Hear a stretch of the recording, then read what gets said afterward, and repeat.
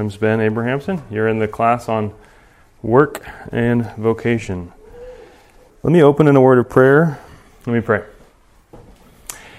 Our Father in heaven, God, we thank you so much that we can gather together on the Lord's Day, that we can look in your word together, that we can seek to apply it to our lives, and specifically as we think about our role in the workplace and how you've called us to serve you. I pray that you would help us to understand your word more clearly and apply it to our lives, and help us, God, to, as a result, be more faithful servants of you in whatever you've called us to do, in our work, in our home, in the different roles in society that you've given us. God, help us to be faithful witnesses, to live in faith toward you and love toward one another. And I pray that you would help us by your Spirit even now to make progress toward this end. In Jesus' name, amen. I know most of you. I don't think but if I don't know you, I'll meet you afterwards. If you don't, so a little bit about myself before I jump into this class. I work as an engineer right now. I started a mechanical engineering business about 10 years ago. So I do HVAC design in the construction industry. We work in buildings around the area, schools and hospitals and buildings and commercial buildings, stuff like that. So for me, this is a topic that it's been important to me over the years. And I don't know, maybe some of you can relate to this, but growing up, I felt at some points in my life that the way to do meaningful work, the way to maximize the value of my life, so to speak, if you're going to think in those terms, was to be involved in ministry in some way, to be doing spiritual work, to be doing something related to the church, with the idea that the rest of the work, work in everyday life is kind of second best. If you had to settle for it, then you can, the world's all going to burn up anyways, so it's really not that important, but somebody's got to do it, and, we've got to make money to live and all that. So, I don't know if any of you can relate to that, but I spent a lot of my life feeling this tension between a desire to serve God and honor Him, and yet, in a sense, being stuck in that, you got to pay the bills and you got to do regular work. So we're going to talk more about that as we get into it, but that's been maybe a journey for me over the last, decade in trying to understand that. Why do I think that way? Is that biblical? Is that the way that God wants us to think about the work that we do in our everyday lives?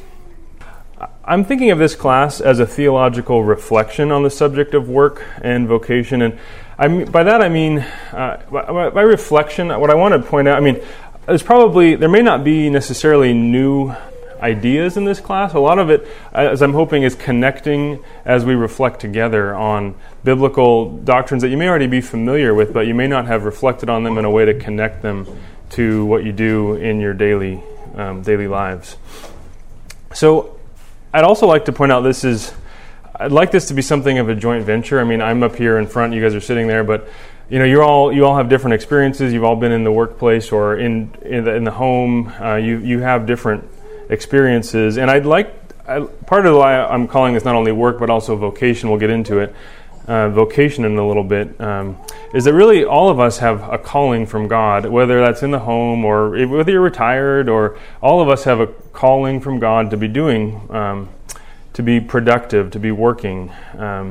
Whether it's called work or not necessarily in our in the way that we talk about it, going to work. So I'd like to, if you have different experiences, we've got nurses, law enforcement, students, pilots, contractors. We have a lot of we have people all in all different fields of work. So I'm hoping part of this class to help all of you and to hear from you as we reflect on these things, how these doctrines play out in your life.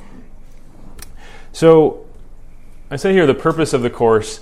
I say bridge a Sunday to Monday gap. Now, I know some of you don't work Monday through Friday, 9 to 5, or 7 to 5, or 8 to 5, whatever. But you get the idea here, that whether there's just only a certain percentage of your life where you're actually really doing Christian things. So What percent of your week is that? I mean, you're all at a Christian church right now. We're all doing Christian things now. Maybe you go to a midweek Bible study or a youth group or something like that. So, if you're here at church for 3 hours on Sunday, if you're one of those that come to discipleship class, then 3 hours, or, your other Bible study, maybe 2 hours, maybe, personal devotions, if you're doing that, 15, 30 minutes a day, maybe 10, 15 hours a week. I don't know, maybe 20 if you're very, very involved. But, the typical, every week has 168 hours. So, you're thinking maybe 10% of your week, you're really doing, Christian things. Whereas if you're in the workplace, if you're at home caring for children, it's like, 110 hours of your week of caring for children. But if you're at a regular, job, so to speak, then 40, 50, 55 hours of your week, you're doing other work. That's really not Christian work. But so how are we to think about that? Is this just how do we connect these things, what you talk about in this 10 to 15 hours of your week, in your Christian part of your week, to the rest of your week? And what I'd like to as this is a big picture of the class, but if we think of ourselves, that's you in relation to God. So there's a vertical dimension of all of our existence. We're all relating to God, but then there's also your neighbors, other humans that you're in relationship with. There's a horizontal dimension. And then all of us together are inhabiting this world, if we can call it a world. We're going to talk about this, all of these dimensions, really, that our work, in those 40 to 50 or 100 hours a week, whatever it is, we have an opportunity to grow in faith toward God. This relationship with God is not just something that happens in those 10 to 15 hours a week. That there's actually an opportunity to be serving God and trusting God and growing in faith toward God in the ordinary things, in the changing the diapers, or navigating the Excel spreadsheets, or closing the sale, or driving your delivery route. That we want to think about and consider how faith in God actually is nurtured and growing in that scenario, as well as think about how. Let's see, I'm going to do this differently. How about this? Equip us to love our neighbors. If you come back next week, I'll hopefully have this figured out better. But, all right, how about that? Looks like more ham. Yeah, there we go. So, in addition to always being in relationship with God, all of us in our daily lives are in relationship with other people. Remember the first commandment, love the Lord your God with all your heart, soul, mind, and strength. Second one is love your neighbor as yourself. And your neighbor, it may be the person who lives next to you, but if you think about, the story of the Good Samaritan, really the neighbor is those people that you're in contact with in your daily lives. So if you're in your workplace 40 to 50 hours a week, those people are your neighbors in a sense. So we want to think not only about how we can exercise faith toward God and serve God in our work, but also how we can love our neighbors in our work. And then also think about, in this dimension of caring for the world and society as a whole, we're going to think about how God has put us on this earth for a reason. And I want us to, we'll reflect together on our role in caring for the world that God has made. So here's an overview of the course. Here we are, week 1, October 16th. We're going to start, let's see. I've got these over here. There's 2 books that I'm using to give us this structure. These are both in our book rack. So if you feel inclined, you're welcome to follow along. You're welcome just to show up if, that's all that fits into your life. Or that's, you're welcome just to show up, listen, participate. But if you'd like to reflect on it more and have some opportunity during the week to think about these things, I do have some study guides, and I'll show that in a second. But let me just introduce the books. So the first, 10 weeks, we're going to be following loosely Tim Keller's book called Every Good Endeavor. If you ever heard of, I don't know if you've heard of Tim Keller, but he's a pastor of a church in New York City called Redeemer Presbyterian Church, right in the heart of Manhattan. Like, he's been there for 30 years, and the place where people think Christian faith ought to wither up and die, in the midst of us just very secular, very intellectual, the cultural elites. It's a place where many people thought planting a church would not work. But he's been there for 30 years, and so he's really thought deeply about how to help these people that he ministers to. Most of his church is young professionals, people in business and finance and the arts, and how to help these people think about how to connect their everyday work, the things that they're spending their time in, with their Christian faith. So you can see here the structure. It's going to start. We're basically going to work through, in Tim Keller's book, starting at the beginning of the Bible. So the design of work, the dignity of work, and work as cultivation and service. That's really starting from Genesis. What do we see in the very beginning of the Bible about the design of work and how God works and how we are made in His image also to be workers? Then we're going to go into Genesis. That's Genesis 1 and 2. You guys know the story, though. Genesis 3. Work becomes fruitless and pointless, and work becomes selfish and idolatrous. We're going to look at how the curse, the sin, has affected our workplace. Not only it's affected our workplace, the place that we work, it's also affected us. It's affected our hearts, our motivations, our desires. All of that is corrupted by sin. So now we've got this good thing that God made, work, and now it's been corrupted. We're corrupted. We work with corrupted people in a corrupted society, but there's still evidences of good and God's good design in the midst of that. So we'll talk about that in those couple weeks. And then we're going to get into these 4 weeks here, how the gospel helps us think about this in a new way, and how it gives us power for work, how it gives us kind of an ethical compass for work, and how the storyline of the Bible really makes the most sense of, it makes the most sense of life in general, but it also makes...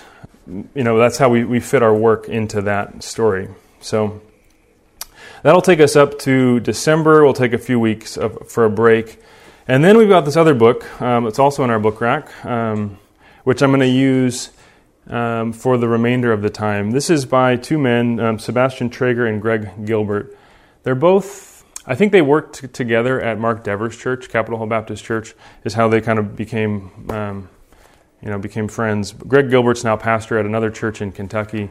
And Sebastian Traeger, I'm not sure where he lives, but he's been in business, worked in several businesses over the years. So they bring both of their perspectives, one as a full-time pastor and one as a businessman, and they seek to apply the gospel to our lives in the workplace. So whereas Tim Keller can, in some ways, he's a little bit more, engaging with culture and philosophy and a little more intellectual in that sense. These guys are a little more just in like the nitty gritty. Like they have several chapters which we're going to work through towards the end there, chapters 5, 6, 7, 8, 9, and 10, where they're just asking frequently asked questions that you and I, or if you're in workplace, you've probably thought about. How do I deal with difficult bosses? How do I find the right job? How do I balance work and church and family and getting pulled in all these directions? How do I share the gospel at work? Is full-time ministry more valuable than my job? A lot of these questions that we're asking in our workplaces. So that's where those weeks in January and finishing off in February we'll tackle some of those issues using this book. So you're welcome, like I said, just to show up and listen. If you'd like to participate or reflect on these things a little more actively throughout the week, I didn't write these, fortunately, but both of these books have study guides that have been put out. So Debbie put all this together for us in a little study guide. So we've got each week there's an outline here, which it's basically that same outline there. But the idea would be to read the chapters associated with it, and then there's questions for discussion that you could use as just thought-provoking things throughout the week. So you could come prepared or having thought about it a little bit more ahead of time. So there's some copies of that here. Feel free to take one if you'd like. And then I think there's 6 or 7 or 8 copies of each of these in the book stall. So I don't know what we're charging for them, but whatever There they are a variety of prices. Some of them I got used, so they're really cheap, and some of them are brand new, so they're more expensive. So pick the one you want. All right. Find the refurbished copy to save some money. So yeah, feel free to pick those up, or like I said, just feel free to show up and listen. So, all right.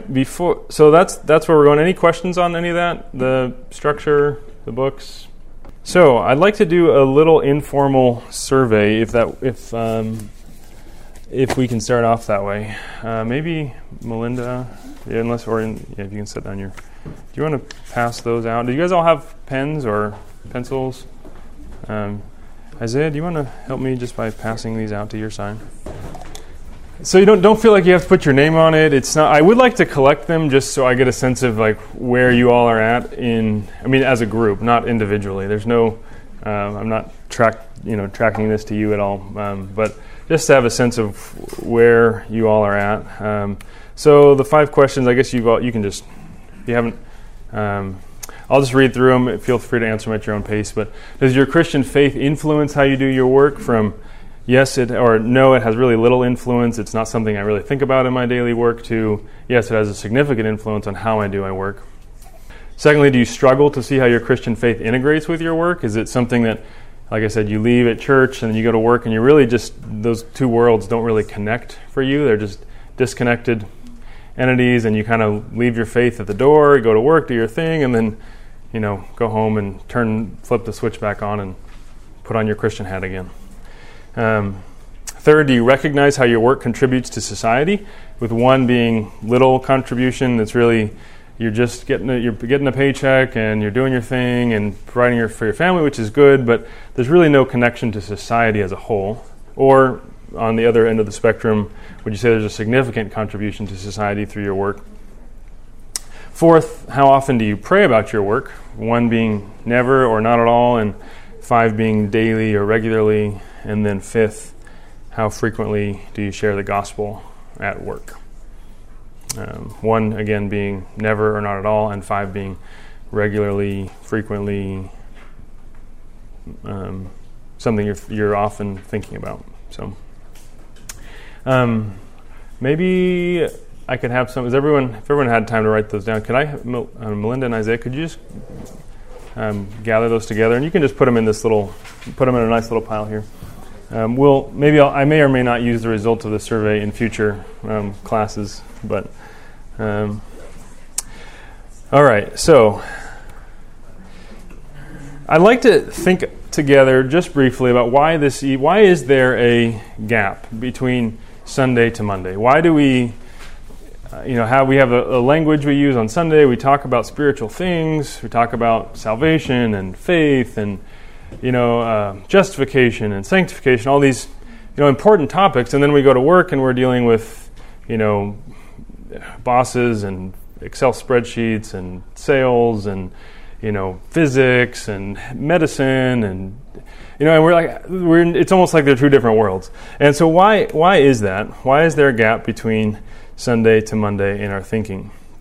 I'd like to actually look at a few places in the Scripture to show that this actually isn't necessarily a new thing. If you guys have your Bibles, I'm just going to turn to one of these. I'll start with the 1 Timothy reference, 1 Timothy 4.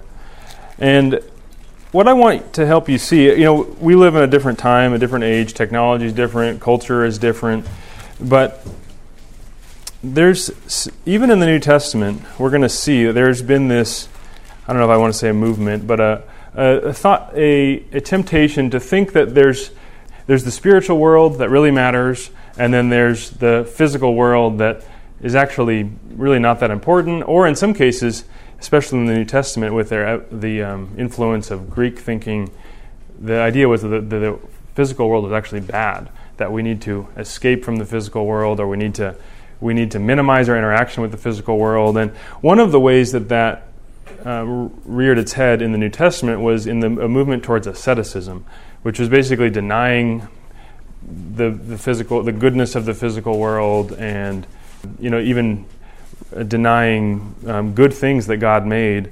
And you see that in 1 Timothy 4, 1 through 5.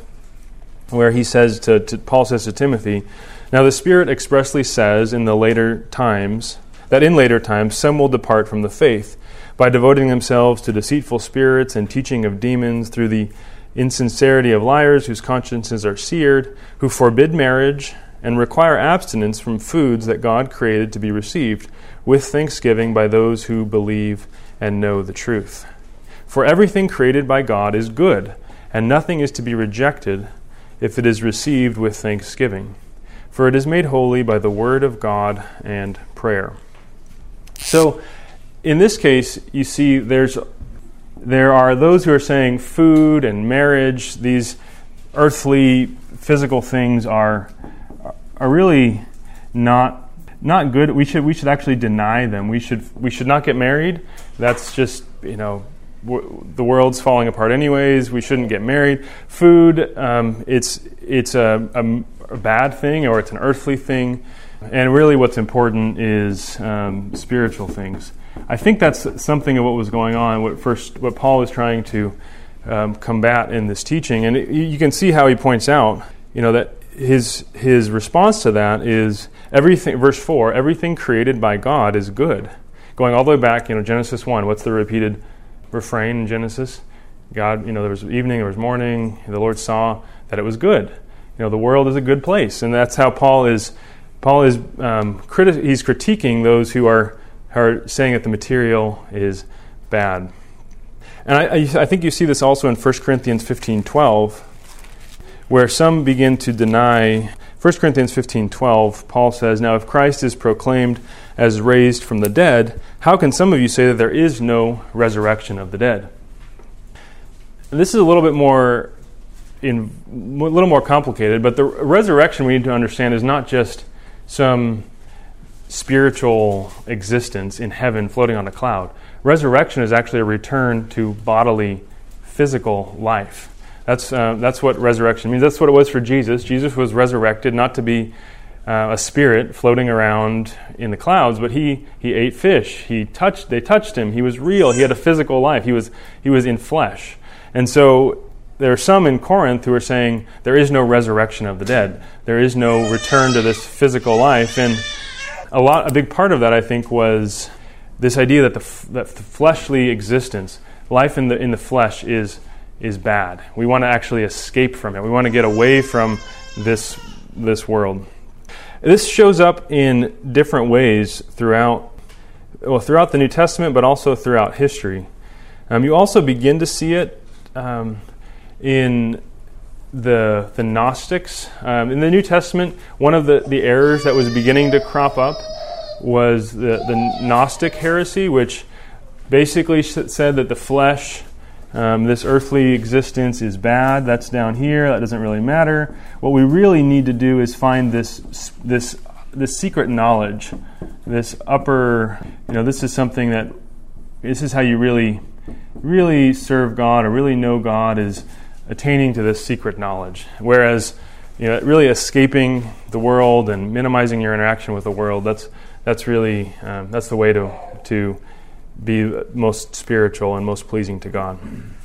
It's interesting, though, this continues throughout history. You think back to, if you go through the early church, we remember around 300 AD, Constantine declared Christianity to be the official religion of the Roman Empire. And from that point on, it was now instead of Christianity being like this sect that was oppressed and seeking to be persecuted, now it was established as the official religion of the Roman Empire. And now a lot of Christians at the time were now wrestling with, how do I really be a zealous Christian at that point? And that was really the beginning of the monasteries, where men and women who women I guess later, but at least in monasteries it was men who wanted to really be spiritual, really serve God, would leave the everyday life of ordinary activity and go devote themselves to God by living in a monastery, by praying and meditating and worshiping God continuously in a monastery. And that continued in various ways up until Martin Luther's day in the Roman Catholic Church. And Martin Luther wrote very dogmatically against this. This is one of his big hobby horses, so to speak, in that there was this movement afoot that said, if you wanted to be truly spiritual, you'd go out, you'd actually leave, you'd go pursue a sacred calling, whether that's being a priest or a monk. You'd separate yourself from the rest of society in order to truly serve God. So again, you see there this separation of things that are truly spiritual and sacred, and then the rest of ordinary people that are just doing their secular work. We're going to get into Luther's critique of that as we go into the story. I mean, the brief version, though, is that if you think back to this picture, how God has placed us in the world to love one another and to exercise faith toward God. Martin Luther's critique was, if you go off and live in a monastery, you're leaving your neighbors. You no longer have your neighbors. You abandoned them. You're no longer loving your neighbors. You're actually also putting yourself in almost I don't know if you would have used the word fake, but a situation where you don't have to deal with the challenges and struggles of everyday life, which are really the opportunity for you to grow in faith towards God. If you leave this place where there's struggle so that you can go live in a different commune, then you're losing an opportunity to grow in faith. So not only are you not exercising faith in God, you're not exercising love for your neighbor. So he actually argued that the monasteries were actually like servants of Satan, that they were the opposite of what God was calling us to do. He might have he might have been a little bit overboard in that, but still, he was very adamant against the monasteries. And I don't know if any of you have read Francis Schaeffer, but even in our day, he's pointed out the same kind of bifurcation where you've got, he calls it an upper story and a lower story, where like in the upper story you have things like faith and ideals, things that are meaning, purpose, all of these things, they exist in this upper story of everyone, whether you're a Christian or not, believes, for the most part, people they want to believe in purpose and meaning and love. But, then we're all stuck dealing with things, science, and, these are things that you can't, in Francis Schaeffer's critique of modern culture, he'd say that these are things that you can't really quantify, that you can't really reach up to with reason. And down here, you've got things like the scientific method, you've got reason, you've got facts. These are things, that we can all agree on, that we can study in the scientific method. This is the realm that we're all stuck in a sense, living out our daily lives, and yet we all want to believe, and we all have this leap that we make to where we believe in purpose and meaning and value. So, with that survey, I just want to point out that I think this has been going in different forms, this disintegration, this disconnection between spiritual realities and then the physical, earthly responsibilities that we have has been going on for a long time. Let me just show, I'm going to look at first, let's look at 1 Thessalonians. I want to show you how this played out in Thessalonica. If you may or not remember much about Thessalonica, but Paul went there on one of his missionary journeys. I think it might have been his second one. He was there for 3 weeks preaching in the synagogues, and then the Jews formed a mob and they drove him out of town. So but there were believers there, people that came to faith in those first 3 weeks that he'd been there. And so there was a church that was this little fledgling church that was now in the midst of a city that was opposed to God. There was opposition. They were afflicted. They were persecuted, and so Paul writes letters back to them. He's no longer there because if he showed up, they would drive him out of town again. But he's writing these letters back to them, trying to encourage them. And if you read through his letters, both 1 and 2 Thessalonians, you'll see this constant theme coming up frequently about waiting for the second coming. How Jesus is coming back soon, which you see here in 1 Thessalonians 1, 8 through 10.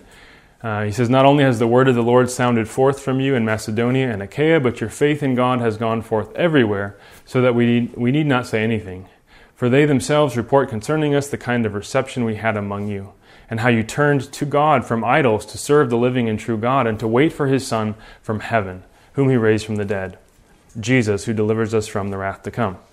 So that's just, this was I think because they were afflicted, because they were persecuted, there was they place a great emphasis on the fact that Jesus is coming soon. Like, this world is not our eternal, this is not how it's going to be forever. Jesus is going to come and conquer his enemies, raise the dead, and it could happen at any moment. That's what you see in 1 Thessalonians 5. And actually I didn't put it up here, but if you remember right before this in 1 Thessalonians 4, 13 through 17, Paul talks about how we don't grieve as those who have no hope because we believe that Jesus is coming soon. He's going to come with a trumpet. The dead in Christ are going to rise. And then we who are alive, who are left, will be caught up together with them in the clouds. And he says, then he says in 5:1, brothers, you have no need to have anything written to you, for you yourselves are fully aware that the day of the Lord will come like a thief in the night. While people are saying there's peace and security, then sudden destruction will come upon them as labor pains come upon a pregnant woman, and they will not escape. But you are not in darkness, brothers, for that day to surprise you like a thief. For you are all children of light, children of the day. We are not of the night or of the darkness, so then let us not sleep as others do, but let us keep awake and be sober. Now let me just ask you, think about this. If you're in Thessalonica, first century, life is hard, you're persecuted, you have this hope that Jesus is coming soon. He could come like a thief in the night, maybe tonight, maybe tomorrow, maybe next Wednesday. Jesus is coming. He's coming soon. He's going to rescue me from all this affliction that I'm facing. How might you begin to think about your daily work? Who cares? Who cares? If my job's not going to be here on Thursday, then why do I need to worry about it? Anything else? Just making sure you're ready. Like, I don't want to be left behind. Yeah, you might begin to think, this spiritual world, this is really what matters. Serving God, being, faith. Whereas, all this stuff, if Jesus is coming back and all this is in some way going to be judged and be changed, then really, why does it really matter what I do? Right? Well, this is where I'm a big fan of C.S. Lewis's The World's Last Night. I want to get found at my post doing what I was told. Yeah. So this is, if you go, the same letter, actually 1st and 2nd Thessalonians, you read through them, you see this interwoven theme of Jesus is coming back soon. But you also see a warning against idleness. Apparently this was a real thing. They were beginning to think, it really doesn't matter. I don't have to work hard. I can just kind of coast along until Jesus comes back, and then he'll make everything right. Which you see just a few verses earlier in 1 Thessalonians 4, 9 through 12. Now concerning brotherly love, you have no need for anyone to write to you, for you yourselves have been taught by God to love one another. For that indeed is what you are doing to all the brothers throughout Macedonia. But we urge you, brothers, to do this more and more, and to aspire to live quietly, and to mind your own affairs, and to work with your hands, as we instructed you, so that you may walk properly before outsiders and be dependent on no one. So he's telling them to aspire, as be zealous for this, to live quietly, to mind your own affairs, to work with your hands. I mean, in that day, working with your hands was really the only option for working. You were either, if you weren't working with your hands, you weren't working. So he's not necessarily saying that all labor has to be with your hands, but he's telling them that you need to work diligently, that you need to make this your endeavor, your aspiration to take care of your ordinary daily affairs, and not to neglect them because you think that the end is near. And then he tells them in verse 12, so that you may walk properly before outsiders and be dependent on no one. So part of what he's telling them there is that working with your hands, minding your own affairs, is actually a way that you can represent Christ well in the world. If the Christians are all lazy and idle and just sitting around waiting for the end to come, then you're going to bring a bad repute. You're going to put the gospel and the Christian faith in a bad light with the world around you.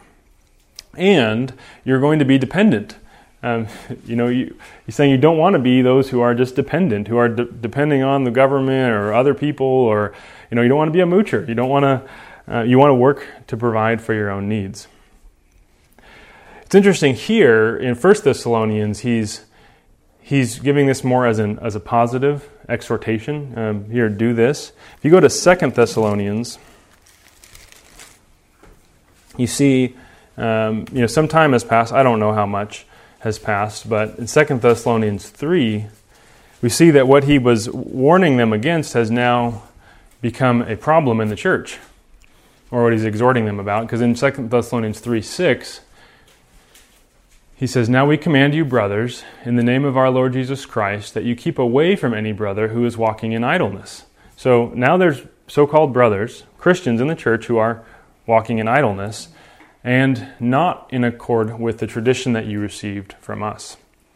And then he goes on. He talks about his own example. He was there in Thessalonica even for a short time, and he worked. He was not idle. He says, "You yourselves know how you ought to imitate us, because we were not idle when we were with you. Nor did we eat anyone's bread without paying for it, but with toil and labor we worked night and day, that we might not be a burden to any of you. It was not because we do not have that right, but to give you in ourselves an example to imitate." And this is where he says this command that many of you may remember. Even when we were with you, we would give you this command: if anyone is not willing to work, let him not eat. For we hear that some among you walk in idleness, not busy at work, but busy bodies. And now such persons we command and encourage in the Lord Jesus Christ to do their work quietly and to earn their own living. Go ahead, Ray. Yeah, I think it's super important to point out Paul's use of language in this instance too. In a lot of cases, he'll say, "We earnestly urge you," or "We strongly advise." Basically, kind of like, "Hey, bro, let's do this thing." But in this instance, he says, "We command you in the name of Jesus Christ." He's getting really firm in it. Right.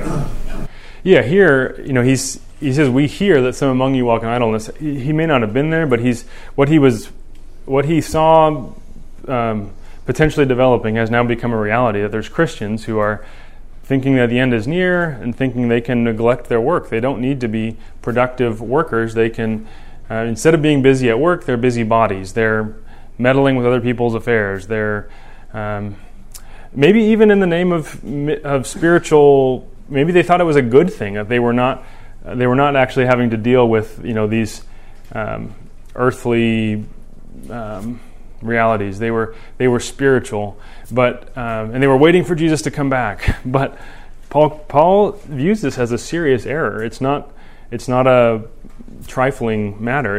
Idleness is a serious error, and so he gives it like Ray was saying. It's a serious warning. If anyone is not willing to work, let him not eat. It's a pretty serious matter. So, from this, I hope you can see that, if we view reality this way and say, well, really, the spiritual is what really matters, waiting for Jesus to come, faith in God is what really matters, and yet, the nitty-gritty details of changing diapers or, driving your postal route or, designing a civil plan or something. If we think those things don't really matter and God doesn't really care about them, then we're misunderstanding the world itself. We're misunderstanding God's intention for us as His children. So, what is the path forward? How do we, if we know that's wrong, if we know that, partly what I'd like to do in this class is help us to see that really this line shouldn't be there. That the whole world, God made everything. All of this is actually just, the one good world that God made. And even I'll just go through these verses briefly, but some of these you might be familiar with. Romans 11:36, for from Him and through Him and to Him are all things. To Him be the glory forever. All things are from God. He's the source of all things. He's made everything. He designed everything. He created everything. It's all from Him. It's also all through Him that God is giving life to everything. He's governing everything. He's the one who is directing all of existence, and it's also to Him in that its end is to bring glory to God. Which, He's not saying here, obviously, only the spiritual things, only what happens in church is to God's glory. He's saying all things are to Him, and all things are from Him. Same point in 1 Corinthians 8:6. There is one God, the Father, from whom are all things, and for whom we exist, and one Lord Jesus Christ, through whom are all things, and through whom we exist. And then you may have heard this quote from Abraham Kuyper. There is not one square inch in the whole domain of our human existence over which Christ, who is sovereign over all, does not cry, mine. He is Lord, He's sovereign over all. So ordinary things like whatever we're doing in our work and our daily calling is all from God, through Him, and to Him. So let me put this as a question then. If this is true, if there shouldn't be this disconnection, and yet sometimes I'm sure you feel in ways that there is, how can we serve God in our work? And I was going to write the answers on here's an eraser. How would you answer this question or fill in that blank? The way to serve God in my work is. Here's the audience participation part of the class. Work unto the Lord. All right. What do you mean by that, Cheryl? Well, when I think about things I'm doing, and I think of not wanting to please my boss or make money or different motivations. Yeah. If your motivation is to please the Lord, that can be a game changer. Right. Yeah, and I think you're right. And to bring Him glory. What else? Our love towards others, and our actions and our words. Yep. Love toward others. We all, if you've worked anywhere, you deal with difficult humans. They're all, you see their sin. They sin against you, and you have opportunity to show love. What else? Just the work ethic. Just doing it well, even when others around you aren't. Yep. That's a good one. Even if we say, I'm doing this for the Lord, but you do shoddy work, if the table that you make falls apart, then you're really doing it well and under the Lord. If you design a waterway and it doesn't deliver clean water or something, I don't know what you designed, Paul, but what else? Our speech. What do you mean there? Your speech always gracious, using the salt to walk in wisdom towards outsiders. Yeah. Anything else? Gratefully. Gratefully. To have good work or to have any work at all. Yep. Yeah, there could be a lot of complaining here, or it probably falls into the grateful category, but it's especially when you work for the government, lots of complaining, and then you can make a difference. Yeah. Not complaining and being grateful. Right. Outwardly. There's a very basic thing that maybe no one wants to say, but part of the reason why part of what we work for, and maybe it doesn't quite fit in that sentence, but we all work to make money, right? I mean, he said remember 2 Thessalonians, we don't want you to be dependent, or maybe it's first, but we don't want you to be dependent on anyone. I mean, we do need to provide, to care for our physical needs, and not just to have money to give to ourselves, but what else? We want to provide for ourselves, but we also want to be able to give. I can't remember which verse. I think that's Ephesians 4, where he says, "Let the thief no longer steal, but let him work, so that he can have something to share with the one who's in need." So, anything else? Go ahead, Lisa. My work is just in the home with my kids and homeschooling.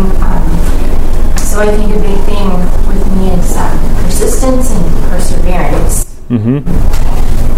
We live right across the street from an elementary school, and sometimes I think things would be so different if I could just send them across the street. But that's not what we've been called to do. So Yeah.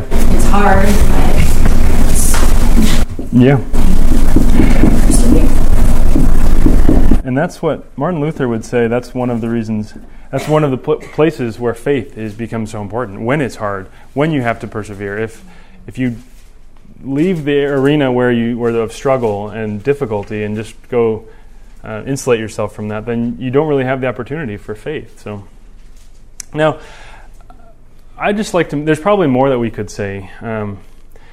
But all of these really are part of the biblical answer of how we serve God in our work.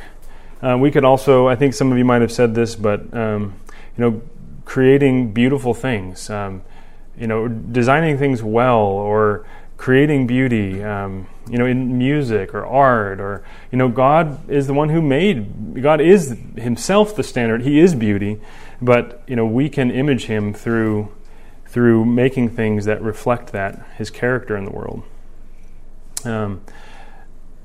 So we're going to talk about all of those things, but I would like to just briefly, in our closing few minutes, give you a few other ideas, some of the main themes that we're going to hit. I'd like to, sometimes definitions are half the battle. To understanding what work is, I'd like for us as Christians to grow in seeing work as more than just a paycheck. It's more than just an economic transaction where you agree to offer your services to an employer who then agrees you to pay you for it, and then you can use that money to do whatever you want. All of us have some sort of understanding of what work is, and that might be what you think of work is. But I'd like to show from the scriptures that there's so much more the Bible says about work. Even especially even just what we think of as ordinary work. I mean, if your trash man never picked up your trash, what would your society be like? I mean, all of work is important. And yet we've all, if you've been to, in school and in, whether that's even just elementary, what do you call it? High school, that's what it's called. High school, or especially, if you went to college, if you got any kind of training, or even just on-the-job training, you haven't been, I know I was not taught how to think biblically about my work. I was taught about science and engineering, and, there was no mention of God in all that. Or, if you're working food service, or caring for clients, you got some training on the job, but it probably wasn't, love your neighbor as yourself. There's the training that we've received. So the way that we often think about our work is kind of disconnected from the Christian faith and from what the Bible says. So Merriam-Webster says that work is an activity in which one exerts strength or faculties to do or perform something. I think that's true, but it's not the whole story. This isn't, the Bible doesn't give us it's not a textbook. It doesn't give us there's no necessarily a dictionary at the back that tells you how to define it. But this is just some food for thought. It's not inspired, but Dorothy Sayers wrote that work should be looked upon not as a necessary drudgery to be undergone for the purpose of making money, but as a way of life in which the nature of man should find its proper exercise and delight, and so fulfill itself to the glory of God. Let me just hit two big points that we're going to return to, but I want to just put these out there for you to think about. I mentioned at the beginning vocation. We're going to think about in this class how work is a vocation. But vocation comes from the Latin word for calling. If you look at 1 Corinthians 7, Martin Luther, this is one of the main texts he used to undermine the whole sacred, secular, the monastery, ordinary distinction. 1 Corinthians 7, Paul says, "Only let each person lead the life that the Lord has assigned to him and to which God has called him. And this is my rule in all the churches." And he goes on, but he points out there that this word for calling is it is used in a spiritual sense, and which is different than this. Like if you go to the beginning of the letter, he says that you've been called to fellowship with God, or called to fellowship with Christ. Like there is a spiritual calling that that if you're a believer, you have responded to in faith to be a child of God. But a secondary calling that all of us have is to lead the life that the Lord has assigned to us, to which God has called us. It's interesting. He doesn't say, obviously, only let each person find the way to get out of their life to do spiritual work, or to go into ministry, or to become pastors, or he doesn't tell them to leave their calling. He actually says, if you were a slave, then don't be concerned about it. Continue to serve God as a slave. He says the same thing about circumcision and being a freedman. So we're going to think about how our work is actually a calling from God, that He has placed us sovereignly where we are with the life experiences that you have, with the opportunities you had for work. All of that was not accidental.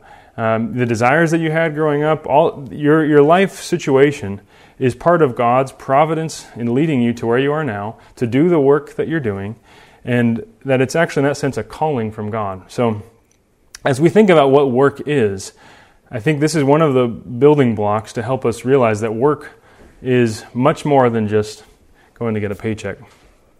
The other thing, and this is the verse that Cheryl mentioned a second ago, is that work is actually serving Jesus.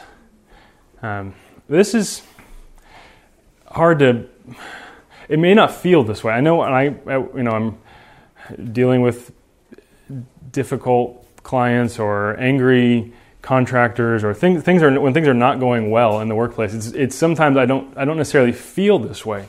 But look at what Paul tells to bondservants. These are bondservants in Colossae who are working for Roman masters. They weren't working in the church. They weren't working for not even necessarily Christian masters.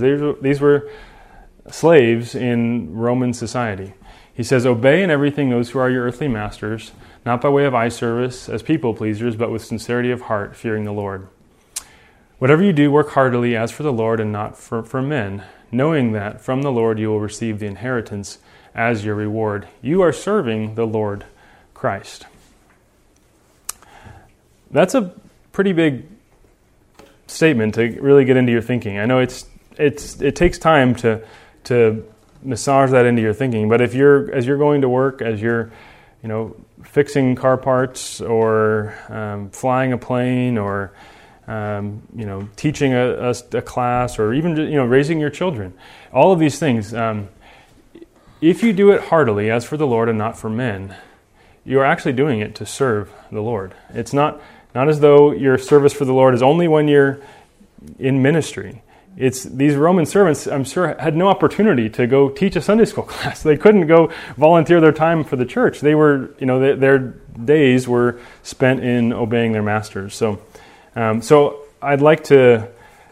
Part of what we'll do in this class is work to rebuild the definition, an idea of work in our own minds. That it's a calling from God, and it's also serving Jesus. So I think we're out of time. I'll skip over this slide from Tim Keller, but I'll just close with this quote from Chariots of Fire. Eric Liddell told him this. He says, "You can praise the Lord by peeling a spud if done to perfection. Don't compromise. Compromise is the language of the devil. Run in God's name and let the world stand back in wonder." Does anyone have any questions or comments? I was recently introduced to a concept called centropy, which is the opposite of entropy, where the things in an enclosed system have a tendency to fall apart or to increase in chaos. It's been discovered basically that human cells, when at the cellular level, when put in isolation and when they're not in contact with other human cells or the biome, tend to act in very dysfunctional ways. They don't know how to act. They increase in disorder rather than order, but in community.